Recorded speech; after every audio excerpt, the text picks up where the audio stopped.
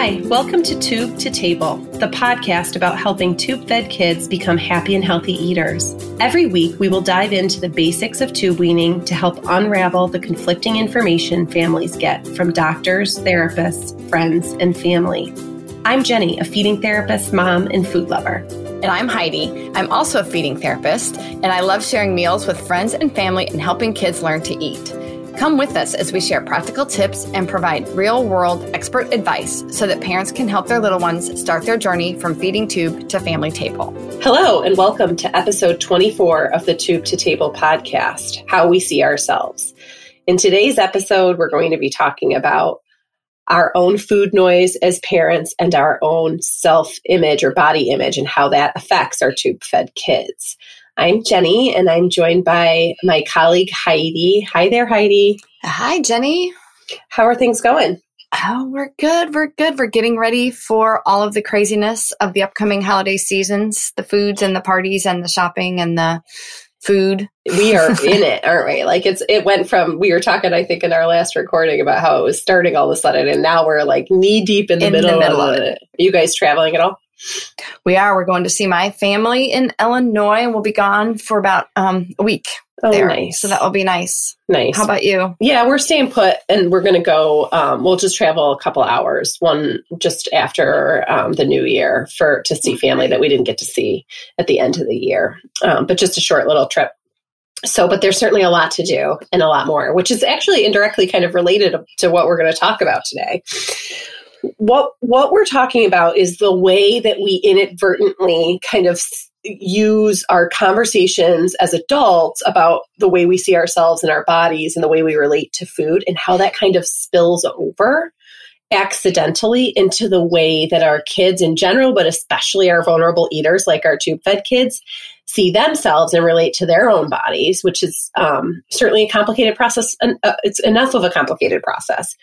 So just to kind of give a little preview here, what we know is that when we talk negatively about ourselves, or when we have kind of diet-focused or kind of culturally focused versus kind of self-regulation or pleasure or health-focused relationships or messaging around food, that can be really confusing to kids in general, across the board. When they hear us say things about our food and guilt about how much we ate or what food choice we made, that can be a really confusing message for any kid. But when you're getting tube fed and you're trying to figure out how food can be trusted, it's a really big stumbling block.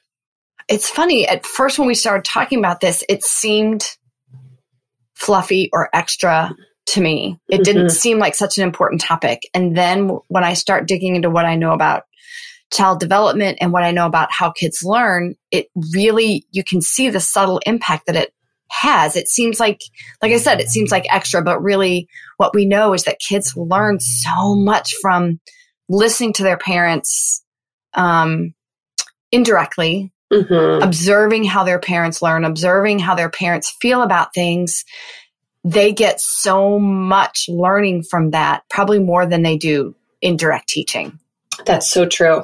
And we have to realize that a lot of the kids that have feeding tubes that we're working with, that we're parenting, have a really complicated enough relationship with their own bodies. They've likely been through a lot of challenging things medically that we all haven't been through. And in addition to that, there's probably some kind of discomfort or real challenge or work that's happened or is currently happening around food and their bodies. And so just to sort out the kind of common pitfalls that we as parents, I think we as a society, not that we can fix it all here, but what we'd like to do is lay out some of the most common things that we both catch ourselves, because none of us are safe from this.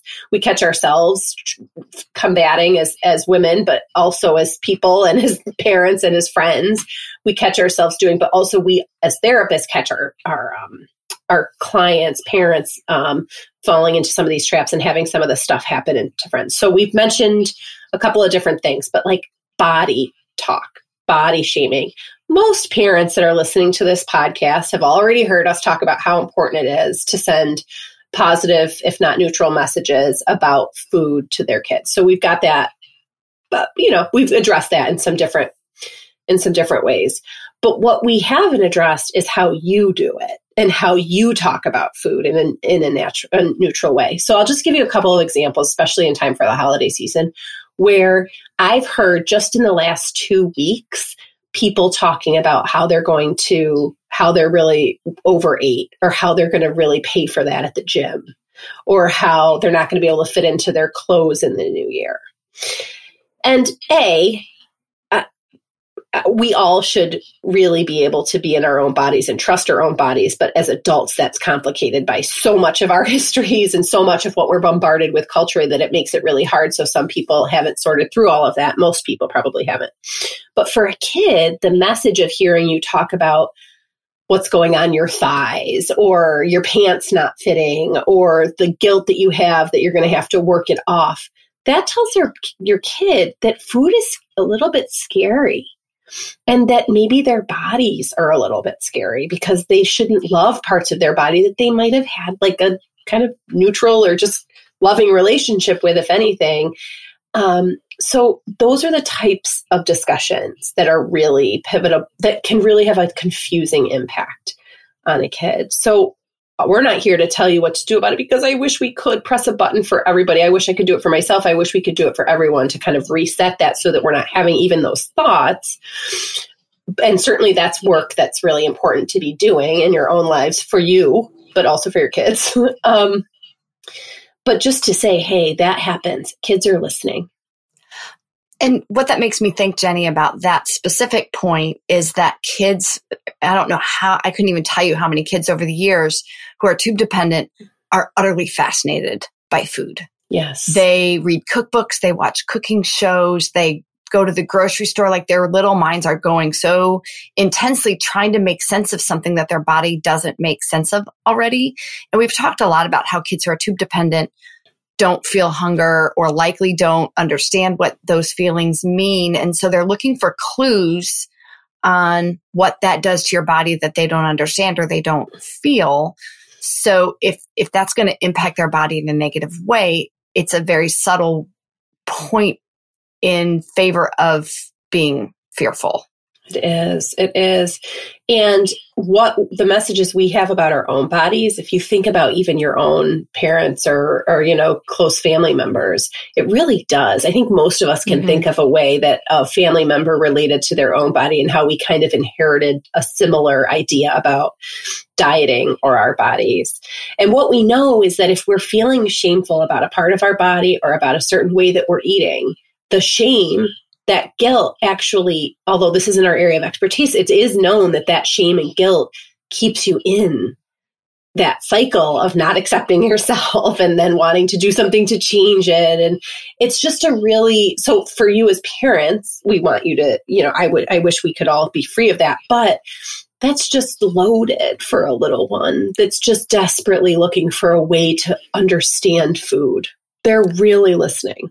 One of the ways I think to think about it is, let's just say an example of, I need to get these cookies out of this house, which is something that I would say or do because I love all the holiday treats.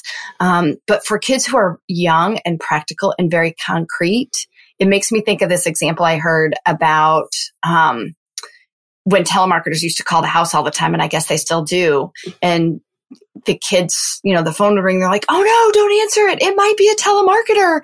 And finally, one of the kids was like, what happens if we do answer it and there's a telemarketer? Will the police come? Aww. Like, that's a very concrete thing when they were trying to figure out, I know something bad is going to happen if we answer the phone. And for us, that means we're in an annoying conversation that we don't want to be a part of potentially.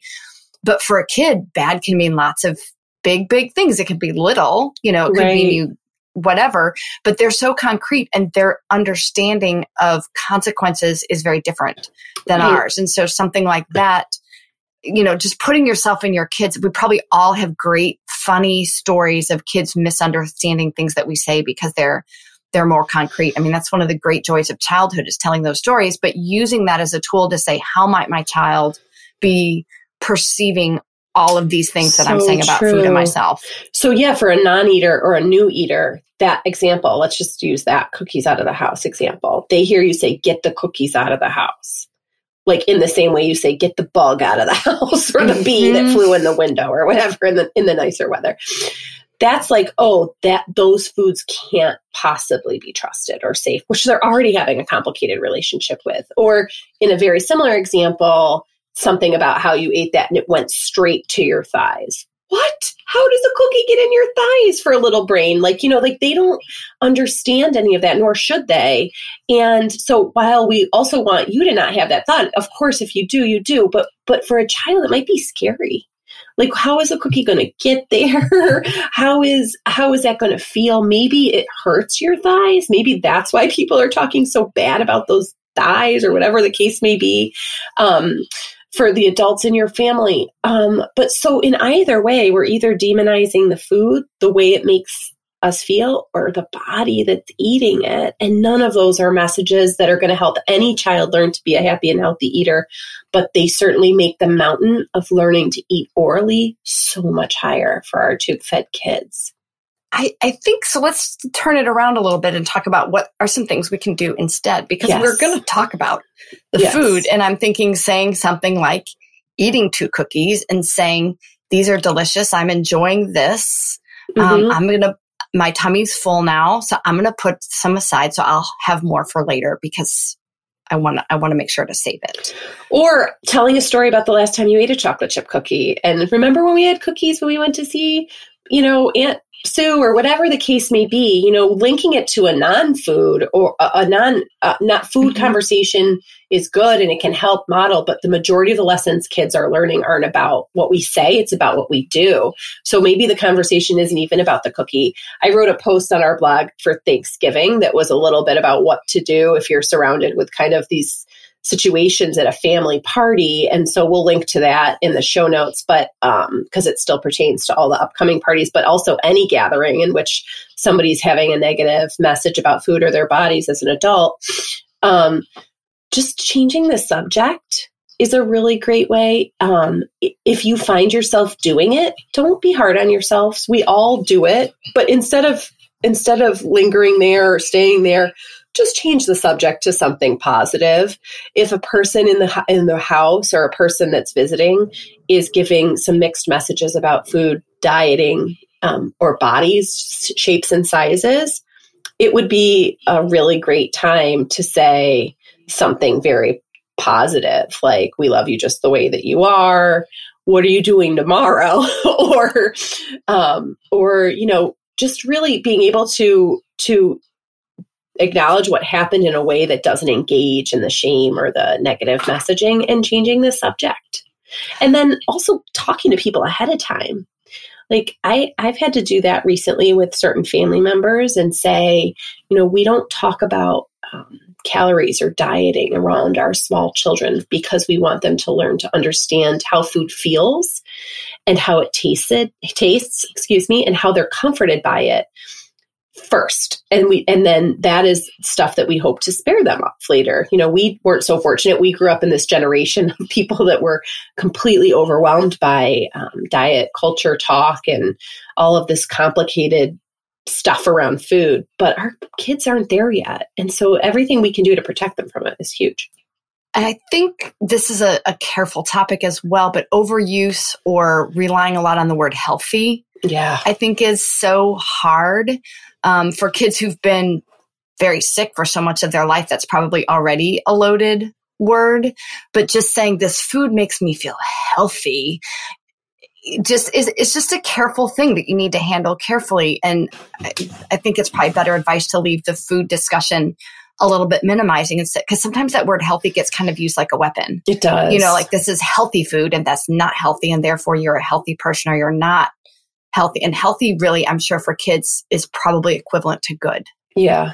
Or happy. Yeah. And because they don't really understand that. True. And then what does it mean if they like that food? Or if they're afraid of that healthy food that's so good, does that make them bad? It's just so loaded. So I guess, being careful about the messaging that we're letting our children see, certainly not talking about dieting, certainly not talking about our bodies in a disparaging way. And when we can change the discussion away from these kind of black and white, good and bad labels, doing so. And then a reminder that conversations can be tricky around food for all of us. And so having a conversations about the experiences that you had around food, the colors of the food. We like to talk, like when I notice that that's happening in certain conversations with different family members, I often either change the subject entirely or talk about the color or the texture of a food. How is it? Is it crunchy? Is it cold? Is it hot? Not is it good or bad or clean or dirty or whatever the case may be, or guilty, guilt inducing.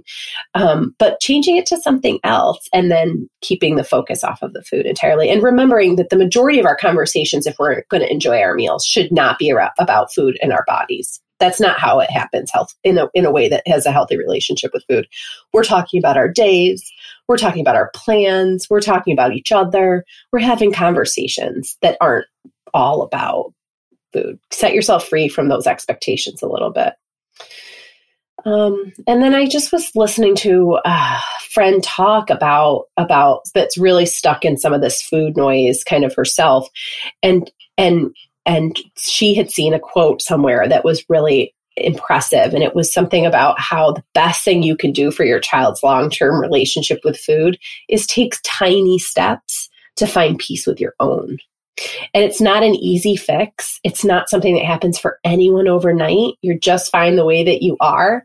But trying to just acknowledge that that's true for you as a human, as a parent, and making tiny steps towards it, in addition to kind of controlling the message we relay to our children, that just take baby steps in the right directions towards loving yourself the way that you are, to accepting your body, and to getting into a more peaceful place with food. And maybe we can link to a little bit of something there too. Oh yeah. And so I think that's it for today. We'll link to some of those links that we talked about, and some ideas for how to foster or how to get started on helping yourself foster a healthy relationship with food. And we'll be back next week. But before that, I just wanted to ask, please, if you guys like our podcast, if you're regular listeners, or even if this is your first episode, go ahead to wherever you get your podcasts and be sure to like us. And if you really liked us, be sure to leave us a great review. We would really be grateful for that. It helps more people find us. And that's what we would really like to have happen. We'd like more people to be able to hear this and be able to help their children become tube-free. So I think that's it for this week. Have a great week. Bye, Heidi. Bye. Thanks for joining us for this episode of the Tube to Table podcast. Every week, we're going to share our show notes at thrivewithspectrum.com. In the show notes, you can find a summary of what we discussed and links to all the resources that we mentioned. Also, you can visit us on social media. On Instagram and Facebook, we can be found at Thrive with Spectrum.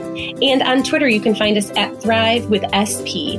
Please don't hesitate to reach out to us on social media and let us know if you have any input or any topics that you'd really like to see us address. We'll be back next week.